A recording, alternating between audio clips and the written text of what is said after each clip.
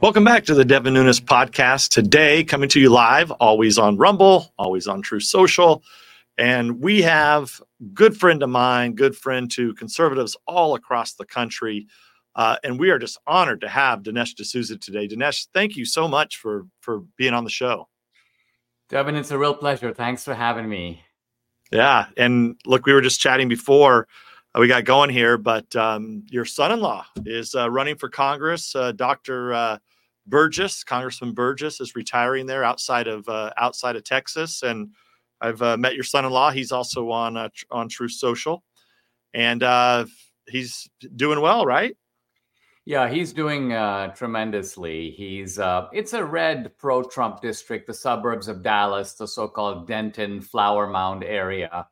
And the Trump endorsement obviously was going to be critical. But he also has some Texas congressmen behind him, Troy Nehls, Ronnie Jackson, who has the neighboring district. Brandon, my son-in-law, just got back from D.C. He's picked up the Jim Jordan endorsement. So I think it's fair to say that he's the front runner. He's well-funded. He's got his signs up all over the district. He's 29 years old, so you're not going to find a more hardworking guy. And I think also importantly for our time, he has absolutely no skeletons. He's a unbelievably clean-cut, kind of sweet kid, and yet very solid in his beliefs. Yeah, well, and your daughter is just an amazing young lady. I had the opportunity, 10 years ago, I guess now, to have dinner with you and your wonderful wife and daughter. I can't even remember what the purpose was, but I know that you're very proud of her also, and I'm sure she's a great conservative too. So I think the odds are that your son-in-law's conservative is probably, pretty high, huh? Well, interestingly, they met at Dartmouth, and he was the head of the Christian Union. So at that time, he was a little more involved in Christian stuff and a little bit less in politics. But I think they got fired up when they saw the radicalism of the left, and both of them, just became very repelled by that. And have now jumped into the fray. The other thing is they enjoy the political life. So, going door to door and meeting people, something that I guess most people probably would find a little stressful or a little difficult or even painful. These guys love that kind of thing. So I think they're going into the right line of work, and, something you know a lot about. Well, it's, also, the fact that it's just more, just another example of conservatives leaving blue states, going to red states, like I know, you did so many years ago. True Social, tech company, startup. We're not in California. We're not even anywhere near California, even though, that would have been a great fit for me, right? I born in California, raised in California, represented California. But the last place we were going to headquarter True Social was going to be in California. We're in Florida, as you know. But Dinesh, I remember, you talking about, as a matter of fact, you've been there, about 10 years now, I think, or so, huh? Yeah, actually, Debbie, my wife, was originally Venezuelan, but she came to America at the age of 10, and she's lived in Texas really all her life from that young age. And we married in 2016, and we bought a house in the suburbs of Houston. And so we've been here ever since, and it's been great. I was right on the ocean in La Jolla, and I thought I would miss all that. California, of course, remains, I think, far and away the most beautiful state in the nation, but it's also one of the worst run. And there's a certain kind of comfort to being in Texas. Yeah, no, and we're going to, every week on this show, there's something crazy that happens in California. We're going to get to that in a little bit. With the San Francisco Board of Supervisors. But there's a lot in the news, Dinesh, but you've got some exciting news. You're always on the cutting edge, whether it's, with films like Police State, which I was able to go to the premiere at Mar-a-Lago a few months ago, but also this Red Referral Network, which is your new, you just launched it, right? Yeah, it's a friend of mine, a guy named Chris Widener, and I had met him through a speaking tour called the American Freedom Tour. And Chris is just a very diligent entrepreneur, and he came to me with this idea, and the idea is to create across the country locally in various towns and cities, networks of conservatives who not only kind of meet and socialize and get a sort of political education and express political solidarity, but they refer business to each other. And I thought, well, that's so interesting because, so many of us these days do not want to give our business and our money to people who are going to use those profits to then turn around and attack us, attack our values, corrupt our children, and so on. But in general, it's a hard thing to do because it's hard to start your own university. It's hard to, start another Amazon because it's hard to start your own Netflix. But it's not hard to say to people, let's just say in Tulsa or in St. Louis, hey, listen, if you come together and meet once a week, and then you've got a real estate guy, and you've got, a guy with a plumbing business, and you've got another guy who's in financial services, refer business to other people inside your own network. And these are people you get to know and like. When I came to America, I came as a Rotary exchange student. And I was kind of curious because I didn't know a lot about Rotary, and yet here they were sponsoring me on this international exchange program. And I noticed that there were Rotary networks all over, not just the country, but the world. And when you ask these Rotarians, like, why do you join Rotary? At the first glance, they would say, well, we do a lot of civic activity. We adopt a highway. We have the exchange program. And I thought, really, are people all around the world joining an organization to clean up the highway? And then I realized, no, that the real purpose of Rotary is it's a referral network. Business guys get together. They refer business to one another. So it is not only a chance to sort of be in a social circle, but it's also a chance to make money. And that's what I liked about the Red Referral Network. It seems to me a very practical kind of idea that is being launched now through Chris Widener. And I said, hey, listen, if you guys need somebody to be a sort of political guru for this organization, I'm thrilled to do it. So that's my role. And redreferralnetwork.com is the website. Yeah, and look, Dinesh, you are an entrepreneur. Not only are you a thought leader in the conservative movement, you have been for a very long time. I've told you several times about my daughter's really enjoying some of your earlier films, and you just continue to push out these films. You're always looking at ways and avenues to help the Patriot economy. This is just another example of that. And of course, that our goal at True Social is to build that wide open highway for the parallel economy to ride on, to ensure that people cannot be shut down. And we work closely with our partner, Rumble, who you are very familiar with. You were one of the first guys to go over to Rumble. And when you start to look at that highway where we're creating, if you take Rumble, where they've got the cloud now, the advertising center that we use, we beta tested those and we fully deploy those here at True Social. Then they've got the YouTube alternative. They have the alternative for the small to large content creators like you, Steven Crowder, who are utilizing locals to have a spot where people can subscribe to you. You were one of the first to do that also. Then you move over into True Social, where we're guaranteeing that for social networking that you're not going to get censored or shadow banned on our platform. And we're trying to go all the way to make sure that documentaries like you've done and films that you've done will have a home because I know how hard it is for a lot of this conservative, family-friendly content to get a home on Netflix or Disney or Amazon Prime, et cetera, et cetera. I mean, Devin, if I can throw out an idea along these lines, we found with Police State that something that hadn't happened to us in the past, which is that Walmart and Amazon both refuse to sell our DVDs. It's extremely strange. Walmart sells millions of products. So does Amazon. It's normally very easy for any vendor to say, hey, I got some widgets, put it up on Amazon, no big deal. So it takes active intervention on their part to go, no, we won't take this product.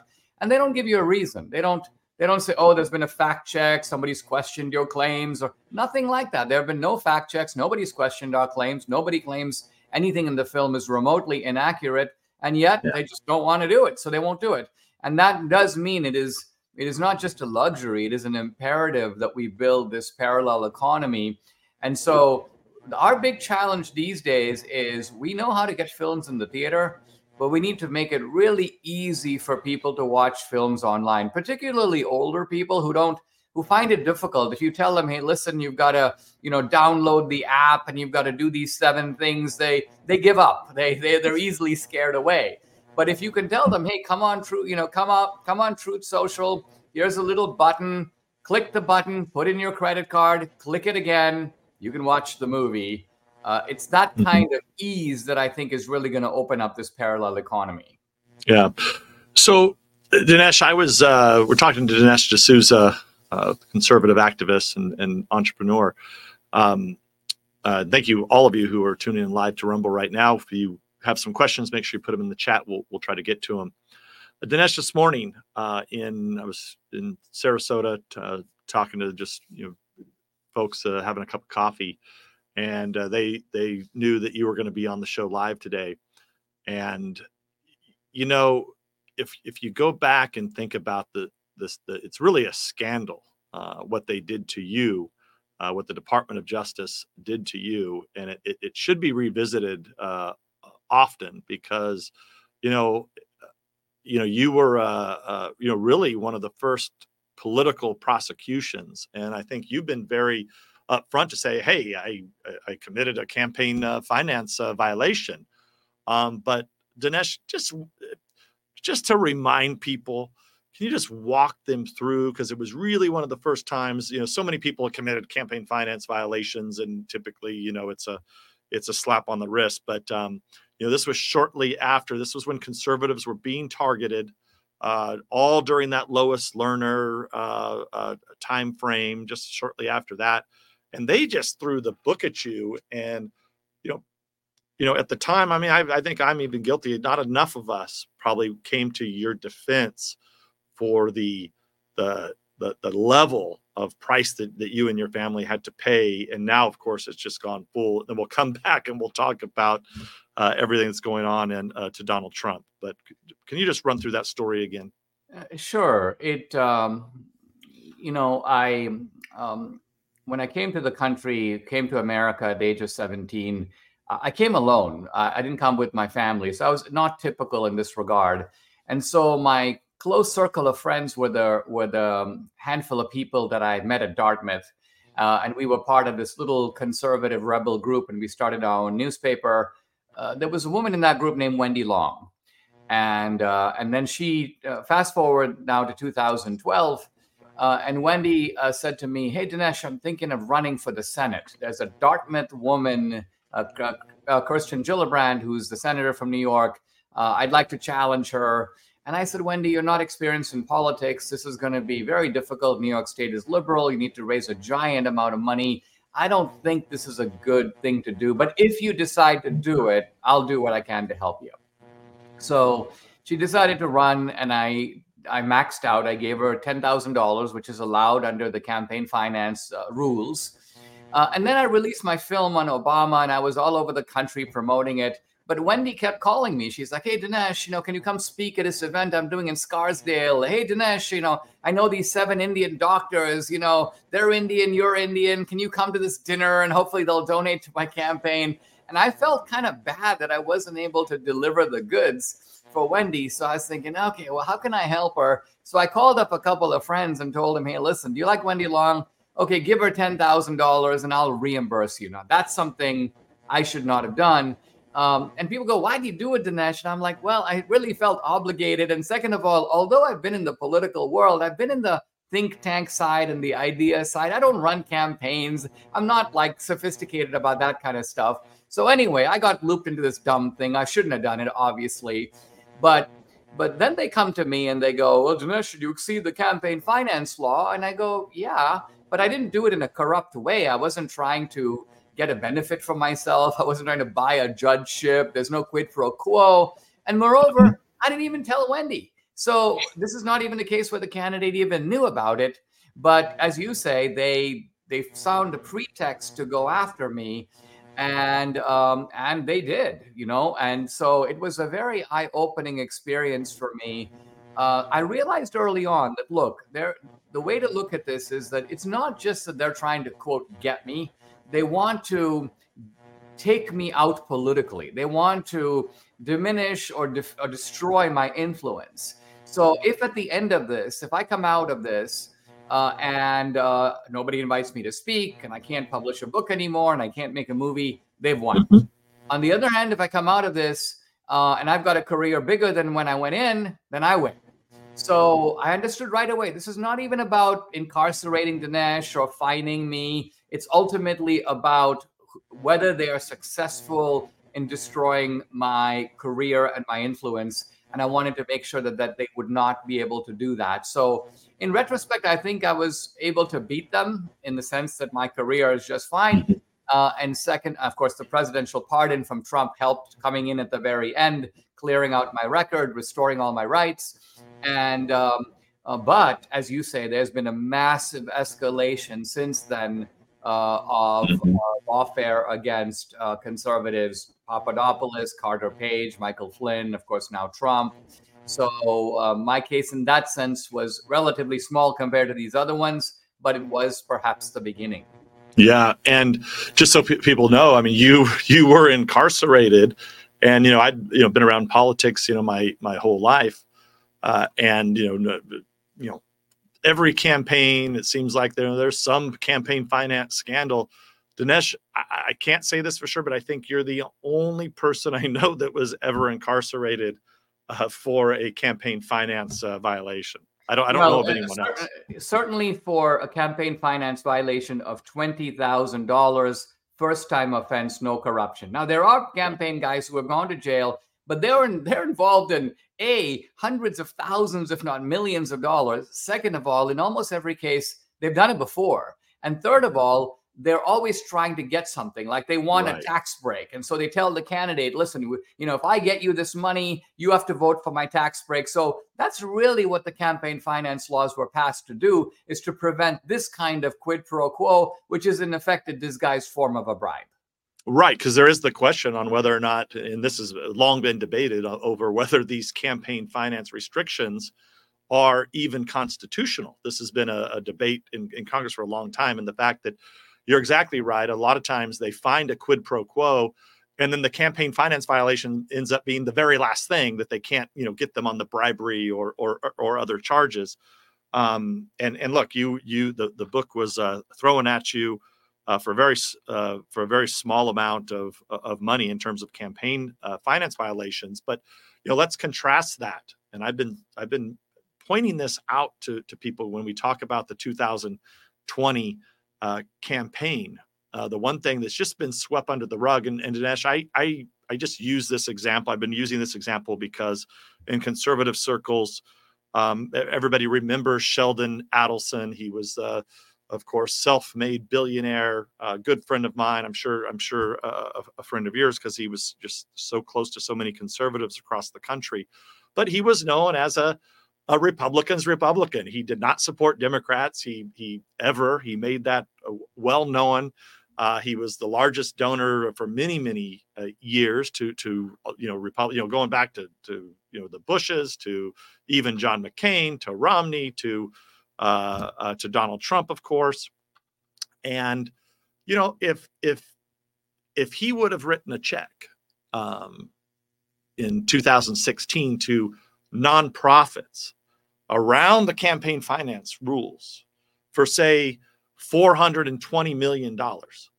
And it went into just the swing states and the swing counties to do vote harvesting. Dinesh, I think Sheldon Adelson would have been tracked down by the FBI, investigated, and prosecuted. Just my opinion. That really did happen, though, Dinesh, in 2020. A guy named Mark Zuckerberg, Facebook, who's now, I don't know, raising cattle or something in Hawaii, in his new home in Hawaii. Dinesh, 420 million and change, I think, was the number that we know just to that one nonprofit. Swayed the election, and nothing's happening to him. No, nobody even looked at it. No, I think when we think back to 2020, and of course, I did the film 2000 Meals, that was only one dimension of it. The unleveling of the playing field, which was done by the left, occurred in multiple ways. One is using the pretext of COVID to change the rules. The second is Zuckerberg was able to gain infiltration into the election offices of key counties where his guys were, in a sense, running the show, a part of running the show. Right. That was was that in Milwaukee? No, well, it was in Wisconsin. Yes, it was in Wisconsin. It was in a number of the Wisconsin counties, Mm-hmm. and right where just to explain that was there was numerous examples, but one was really egregious where you had this nonprofit worker that ended up with keys to the elections office, right? Exactly. And there were memos saying basically don't start the counting till he gets there, right? This guy from an activist group is running the election. And then you have, of course, the suppression of the Hunter Biden laptop, which involved a lot of players. Of course, it involved the media. It involved the Hillary campaign. I mean, think about it. You've got a meeting in the White House with Obama and these key officials, and they are making decisions about how to get Trump. And so this is election interference at an unbelievable level. Much of the truth of it is now out, but what is not followed upon the truth is any real accountability. No, they haven't even taken away the clearances of those intelligence officials who quite obviously conspired together to help get Joe Biden across the finish line. And that was orchestrated by the current Secretary of State and former high-ranking CIA official who I think was vying to be the CIA director, Mike Morrell. I believe it was those two that did that scandal. That you're exactly right was just a extension of the Russia hoax. It's just 16, all that investigation, everything we had, even though there was John Durham, and then the FBI and DOJ basically, along with these 51 intelligence officials. Right before the election, pull off another stunt to get Trump right before the 2020 election. I mean, it's been the reason in some ways, I'm even a little grateful that all this happened to me was because I think I had a very naive view of American politics. By the way, not atypical of immigrants who come to America, experience the American dream. I wrote books called What's So Great About America, titles like that. And until I had my case with the Obama Justice Department and the Southern District of New York, I didn't really see the extent of the gangsterization of politics, particularly on the left side of the aisle. And so my whole political trajectory has, in a way, shifted. My tone has shifted. Some of my old colleagues at the American Enterprise said, well, what happened to Dinesh? He seems, well, what happened to Dinesh is simply that I recognize that American politics is not what I once thought. It's not a debating society in which two camps put forward their arguments wide-eyed before the American people, and the American people go, oh, we'll choose this side, and next time maybe we'll go with that side. No, there's a kind of seedy underside to it, and that is also part of America, and that needs to be factored in and needs to be part of the education of Republicans, because a lot of times we think, we can't be like them, we're the party of principle, we're better than that, Dinesh, and it is our passivity that provokes their aggression. Yeah. And, you look at what's, just transpired, from going back, it's really Obama, I think, that really put that undermined the justice system. And it's just continually gotten worse. And when I say undermined it infiltrated it with activists for the left, for the Democratic Party. And nothing's worse. You don't have a country if you don't have a fair and equal justice system. And that gets me to, because we can't talk this week, Dinesh, without I think one of the biggest scandals in modern political history, and that is with the case in Georgia led by Fani Willis, who I believe was a Soros-funded campaign when she became attorney, was set out to get Trump. Now we find that she has a boyfriend, and that boyfriend happens to have gotten one of the largest contracts in history. He's an outside counsel who happens to be leading the investigation, one of the top prosecutors going after Donald Trump, who also happens to be meeting in the White House. I mean, you just can't believe this. So, Dinesh, I'm going to play a video on a news report on this, on these accusations, and then I'm going to get your thoughts coming back. Accusations of an improper relationship between Fulton County DA Fani Willis and a lawyer she hired to prosecute former President Trump here in Georgia. The allegations include claims of lavish trips together, reportedly paid for with money received from the DA's office. Atlanta News First political reporter Doug Reardon live tonight outside of the Fulton County Courthouse downtown. And Doug, the defendant who filed this, is saying it is grounds for throwing the entire case out. Right, guys, that would be Michael Roman. He is a former Trump campaign official whose attorneys filed that motion just yesterday. Even the former president called for these cases to be dropped in a speech earlier today. And also in that paperwork, that accusation also includes a sum of more than $1 million that was paid to that special prosecutor, Nathan Wade, over his 3 years on this case. New allegations laid out in a brand new court filing are threatening the very existence of the historic Fulton County election indictment. Despite numerous attorneys with ample experience prosecuting RICO cases, the filing reads, Willis chose to appoint her boyfriend, who has little to no experience trying felony cases. That man is Nathan Wade, a private defense lawyer who, according to the Monday filing, was taking Willis on and paying for vacations across the world with Fulton County taxpayer dollars authorized by Willis herself. Wade was brought on as a special prosecutor in November 2021 to lead the grand jury investigations that eventually led to charges. Between then and December 2023, the Fulton County DA's office, according to the paperwork, paid him an estimated $1 million. All the while, the filing says, Willis and Wade traveled to Napa Valley, Florida, the Caribbean, and on several cruises together.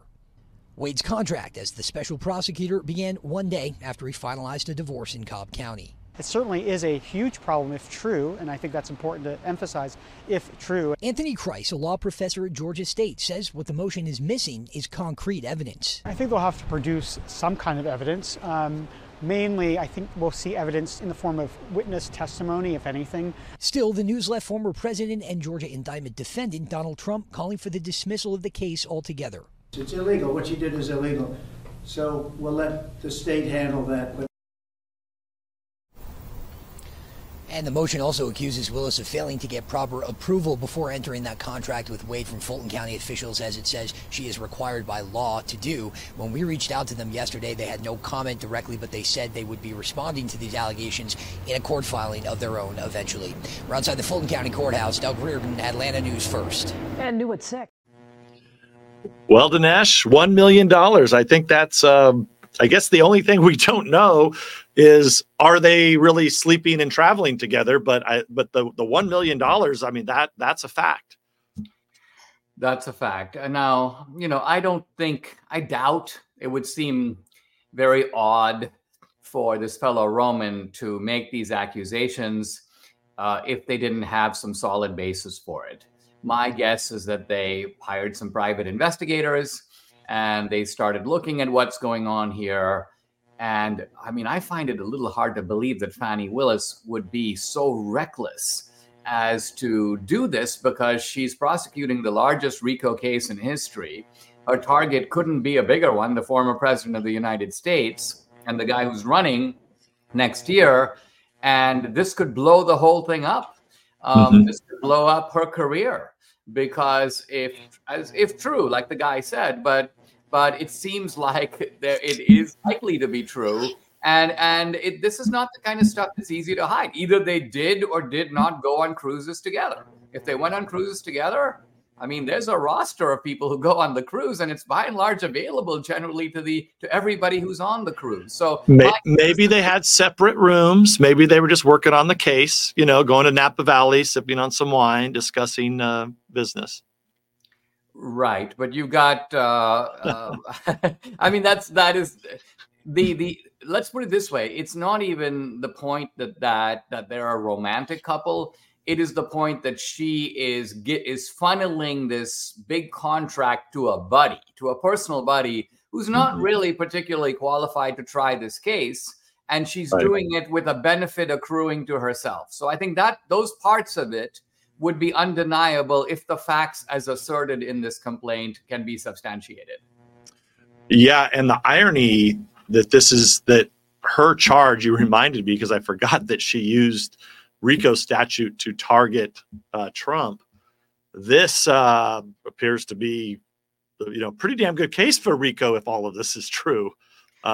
It's another case of whatever they accuse you of doing, they're doing themselves. Well, I think the point is that if you look at the case against Trump, it's unbelievably flimsy. What did he do? He questioned the Georgia election. He made a call to Raffensperger. He demanded that they make certain types of recounts. And so that's a conspiracy to overturn the election? No, that seems to be part of the normal political process of challenging something when you don't believe that the outcome. So they have the heavy burden of showing somehow that Trump, quote, knew the election was stolen, knew that the election was legitimate, but nevertheless, for reasons unknown, continued to press the matter. So the case against Trump is the ordinary guy cannot get a handle on it. What did Trump really do? Did he shoot somebody? Did he get money? What did he do? The typical leftist can't tell you. Now, on the other hand, look at Fani Willis. What did she do? Well, it's very easy to say. So this is a case where it's, I think, much easier to pin a charge against Fani Willis than it is to pin a charge against Trump. Yeah, and then it's the classic case, the same problem that we had investigating the Russia hoax is who prosecutes the prosecutors? I mean, that's really the challenge here. I mean, do we think that Merrick Garland and his band of goons at the FBI, are they going to raid the Fulton County DA tomorrow? I mean, I guarantee you, if it was, let's just say, I don't know, West Texas somewhere, I think that Garland and FBI would be out there in a nanosecond if they had put $1 million to a lawyer. They were maybe sleeping together to prosecute, a Democrat operative. I think they'd be on the case, wouldn't they? Absolutely. I think we just got to realize, and this was an important theme in the film I made, Police State, that when you're dealing with this kind of a gangsterized operation, the DOJ, even pointing out to their double standards doesn't really work because they don't even think like that. They think a little bit more like the mafia, and that is, who are our friends and who are our enemies? So it's almost like we as conservatives go, wait, you're treating your friends better than your enemies. And they go, duh. That's how all gangsters operate. We've got friends, and that's people like Fani Willis, and then we've got enemies, and that's people like Ken Paxton and the Republicans. So of course we make a distinction. We're sort of like the dog that is friendly toward the people who live in the house and barks angrily at outsiders. And that's the approach taken by the Biden DOJ. So I've even dropped my kind of expectation, because in the past, I think DOJs would do something like this, but at least they would have a facade.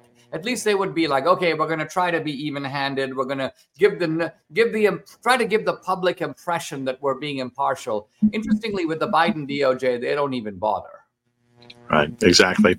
I want to switch gears here because I do want to get to this California latest fiasco. The Board of Supervisors in San Francisco weighing in on the situation in Israel, where over 1,200 Israelis were murdered, and now you got leftists all over the country now, showing up and disrupting, even I think even recently a funeral that Joe Biden was attending. So the Democrat Party is really dividing over this issue, of which makes them there's this wing of this pro-Hamas wing of the Democratic Party, and of course, Dinesh, no surprise, you lived in California, just like me, and the San Francisco Board of Supervisors takes it upon themselves to inject themselves into international policy interesting place for the Board of Supervisors to be. But I want to play a short clip and get your opinion on it.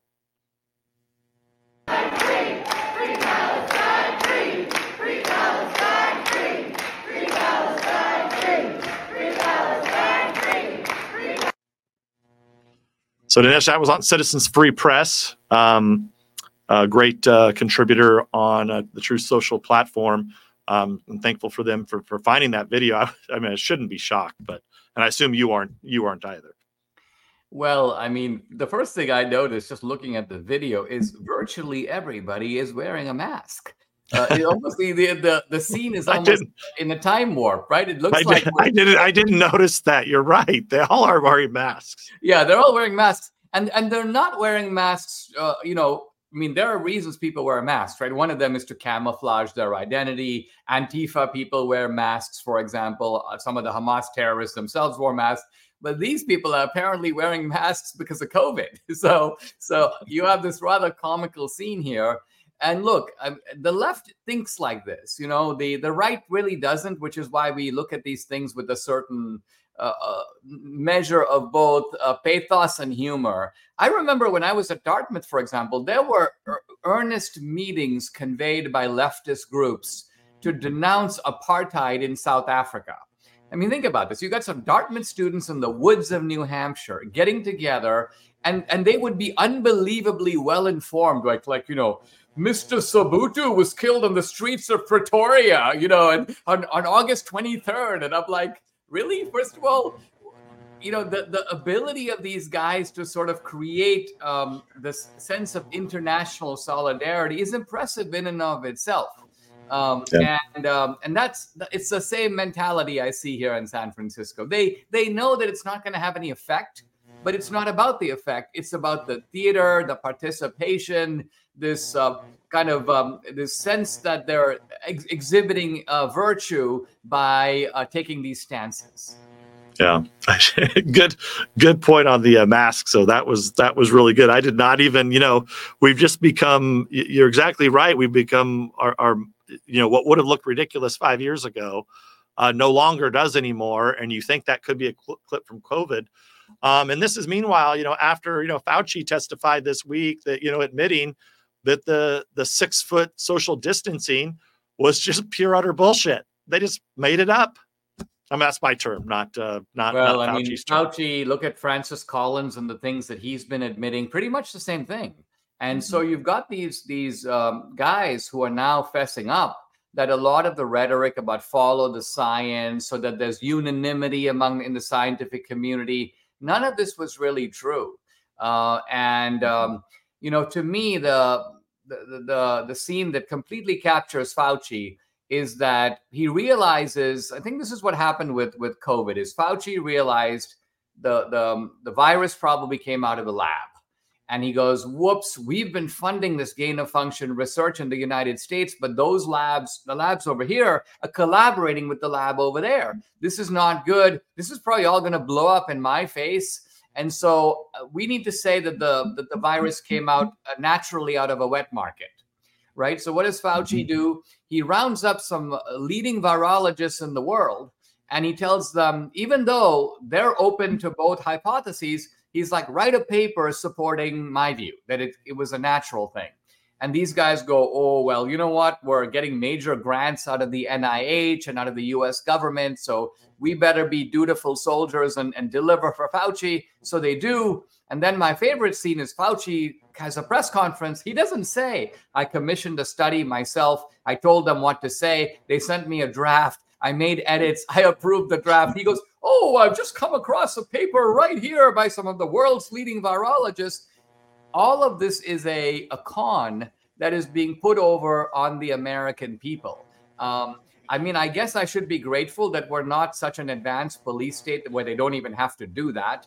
The fact that they have to practice deceit means the police state is not fully established. Like Stalin wouldn't have to do that. He'd just go, the virus came out of a wet market, and if you say otherwise, we're going to beat you over the head and lock you up and you'll never be seen again. And we might get there, but we're not there yet.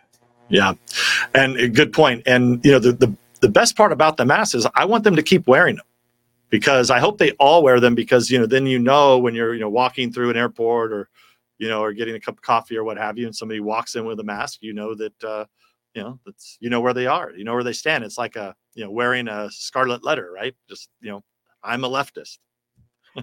Absolutely. And for them to do it now in the wake of, everything that comes out is there's an element of comedy to the whole thing. You can't deny it. And I'm actually glad that the community of comedians is slowly moving.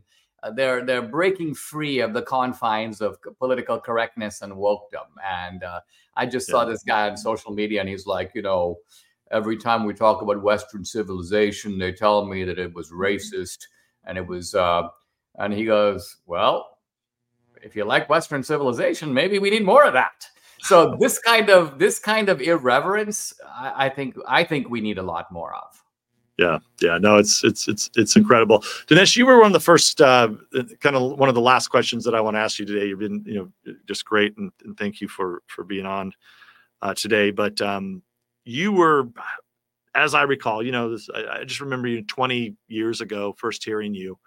And I don't know why this sticks in my mind, but you were one of the first. I know you probably weren't the first, but talking about the how higher education had been overrun by leftists. I mean, you were one of the first people that I can remember, making the point that they not only they took over the higher education, but lower education.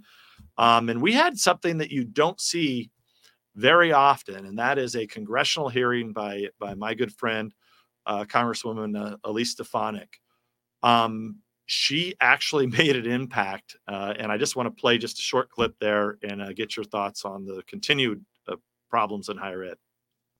And Dr. Gay, at Harvard, does calling for the genocide of Jews violate Harvard's rules of bullying and harassment, yes or no? It can be, depending on the context. What's the context? Targeted as an individual, at an individual. It's targeted at Jewish students, Jewish individuals. Do you understand your testimony is dehumanizing them? Do you understand that dehumanization is part of anti-Semitism? I will ask you one more time. Does calling for the genocide of Jews violate Harvard's rules of bullying and harassment? Yes or no? Anti-Semitic rhetoric. And is it anti-Semitic rhetoric?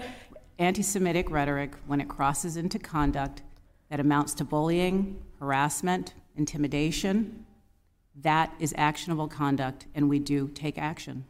So the answer is yes, that calling for the genocide of Jews violates Harvard Code of Conduct, correct? Again, it depends on the context. It does not depend on the context. The answer is yes, and this is why you should resign. These are unacceptable answers across the board. Took a little bit, but she resigned. And I don't know, maybe going to replace by Barack Obama. That's what the rumor is on the left. Well, number one, I think what happened there, Devin, was that she got, the anti-Semitism controversy was strong enough to take down Liz McGill at Penn. Mm-hmm. By itself, it would not have taken out Claudine Gay, because Claudine Gay is like Obama in this regard. She is as aggressively protected in higher education as Obama is in politics. Think of how hard it would be to take down Obama. Claudine Gay is sort of the female Obama in higher education. So it took two separate storms together, the anti-Semitism storm and the plagiarism storm. If it were just one, she would have survived. But the anti-Semitism storm was basically, she's evil, and the plagiarism storm was, she's stupid, and she needed to be both evil and stupid to ultimately be taken out. Yeah, and that ultimately she's no longer the president, but she's still at Harvard and still collecting a pretty sizable. I didn't know that the professors, I don't want to get the wrong number. So, fact check me, if I'm wrong. I know the audience will, but I think she's making, nearly like $900,000. Yeah, that's the number I saw. And look, I mean, there are universities, this is what I would call the celebrity academic. For university, hires these celebrity academics, there's a kind of an auction for them. And the comical thing is that she's a celebrity she's like Kim Kardashian. She's a celebrity having accomplished nothing. She hasn't really written an important book. She's written a handful of articles, many of them, as it turns out now, plagiarized. So she's a complete mediocrity, but she's a mediocrity elevated through the most prestigious precincts of American education, right? She went to Phillips Exeter Academy, prep school. She went through Princeton, Harvard, Stanford. So all these venerable institutions have conferred their blessing. And I think this is in some ways a massive indictment, not even so much of Claudine Gay. There are plenty of mediocrities around the place, but of higher education itself. That's partly why they went to bat to sort of protect her, is because if she turns out to be a fraud and a loser, well, what does that say about all these institutions that conferred the mantle on her? Right. Well, look, and I think there's much. Victor Davis Hanson has been talking about this. He was on the show right before Christmas, and he's brought up the point that these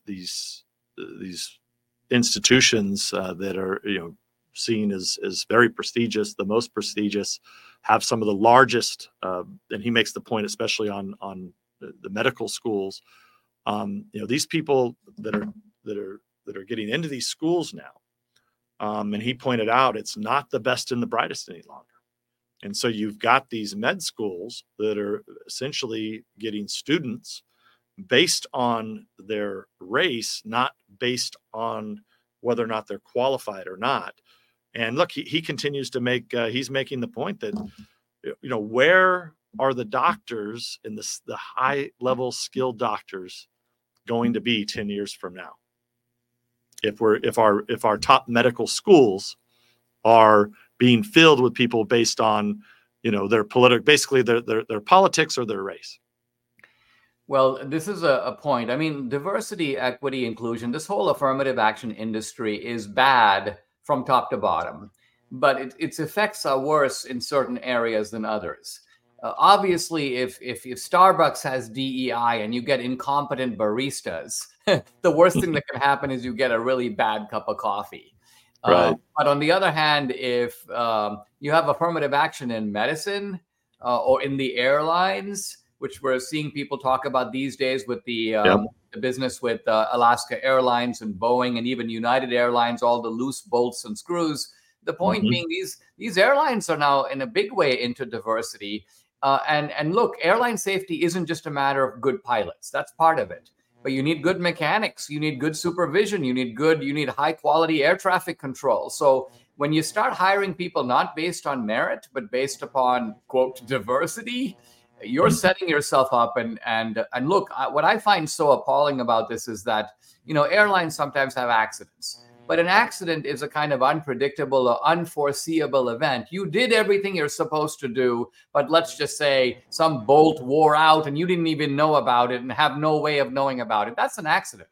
On the other hand, if you have policies that say we're not going to hire pilots based on merit, or we're going to put a competent pilot alongside the DEI pilot because we only need kind of one pilot to really fly the plane, well, then you are setting yourself up for catastrophe. That's not a real accident. That's really criminal negligence, in my view.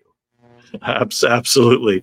Well, on that note, Dinesh, we're going to play the Police State promo as we leave here, but Red Referral Network, redreferralnetwork.com, and then policestatefilm.net. That's the website for Police State. And in fact, it links to being able to order the film and stream it, watch it on Rumble. So policestatefilm.net is the website for the film. Right. And you can follow Dinesh on True Social at Dinesh D'Souza. Dinesh, thank you, man. I've really appreciated it. It's been great. I enjoyed it. Thanks for having me. All right. Here's Police State, and this is Devin Nunes. We'll catch you next week. Donald Trump and the MAGA Republicans represent an extremism that threatens the very foundations of our republic. Chief Division Counsel and DOJ have approved a no-knock breach. We want the subject to be on display, doing the walk of shame, full visual impact. Any questions? Are we becoming a police state? The government told American citizens they couldn't go to church on Sunday. I've never seen anything like it. It may be the Russia other people grew up in, but not my America. FBI warrant, come to the door now! There's a heavy banging at my door. Open up! There's 15 marked units on my property. I got SWAT in the back of my house. They took a battering ram to my door. 6 a.m. I hear boom, boom, boom, and hear about 6 to 8 military-style soldiers, with the tallest one of them pointing an automatic rifle at my head. FBI, we have an arrest warrant! Shock you out of sleep, drag you out of your house half clothed, refuse to give you a warrant, ransack your house. Now I'm facing 15 years in federal prison for doing nothing other than exercising my right to free speech. I had no reason to be attacked. I hope that you remember Matt's name and the role you played in killing him. How did we give the state this kind of power? 9/11 changed everything. We're going to expand the Bureau from law enforcement to domestic intelligence. Legal shackles are now off. It used to be Islamic terrorism. That threat has kind of dissipated. Our focus is shifting. They're moving to domestic extremism. It really paints anybody who's right of center. What we need is a person to look at. And then we go find out what crime you did. If you're a pro-life, pro-family Catholic, they define you as radical. The demand for domestic terrorism vastly outstrips the supply. When candidate Trump came down the escalators, the government had a meltdown. We are going to drain the swamp. We'll see about that. You take on the intelligence community, they have 6 ways from Sunday at getting back at you.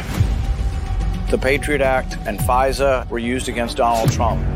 Google literally rewrote their news algorithm based upon what Trump was doing so that they could get this guy. You just take out the word Russiagate and you put in COVID origins. You take out COVID origins and you put in Hunter Biden's laptop. You take that out and you put in January 6th. It's the replicated play from the deep state and their partners in the media. They're not just deplatforming you. They are trying to throw people in prison. If they're coming for me, they're coming for you. Hands on your head! These are anti-government. We have freedom of religion and freedom of speech! Violent extremists, and they must be dealt with. We can do anything we want. Police State. Exclusively in theaters October 23rd and 25th. Tickets sold only on policestatefilm.net.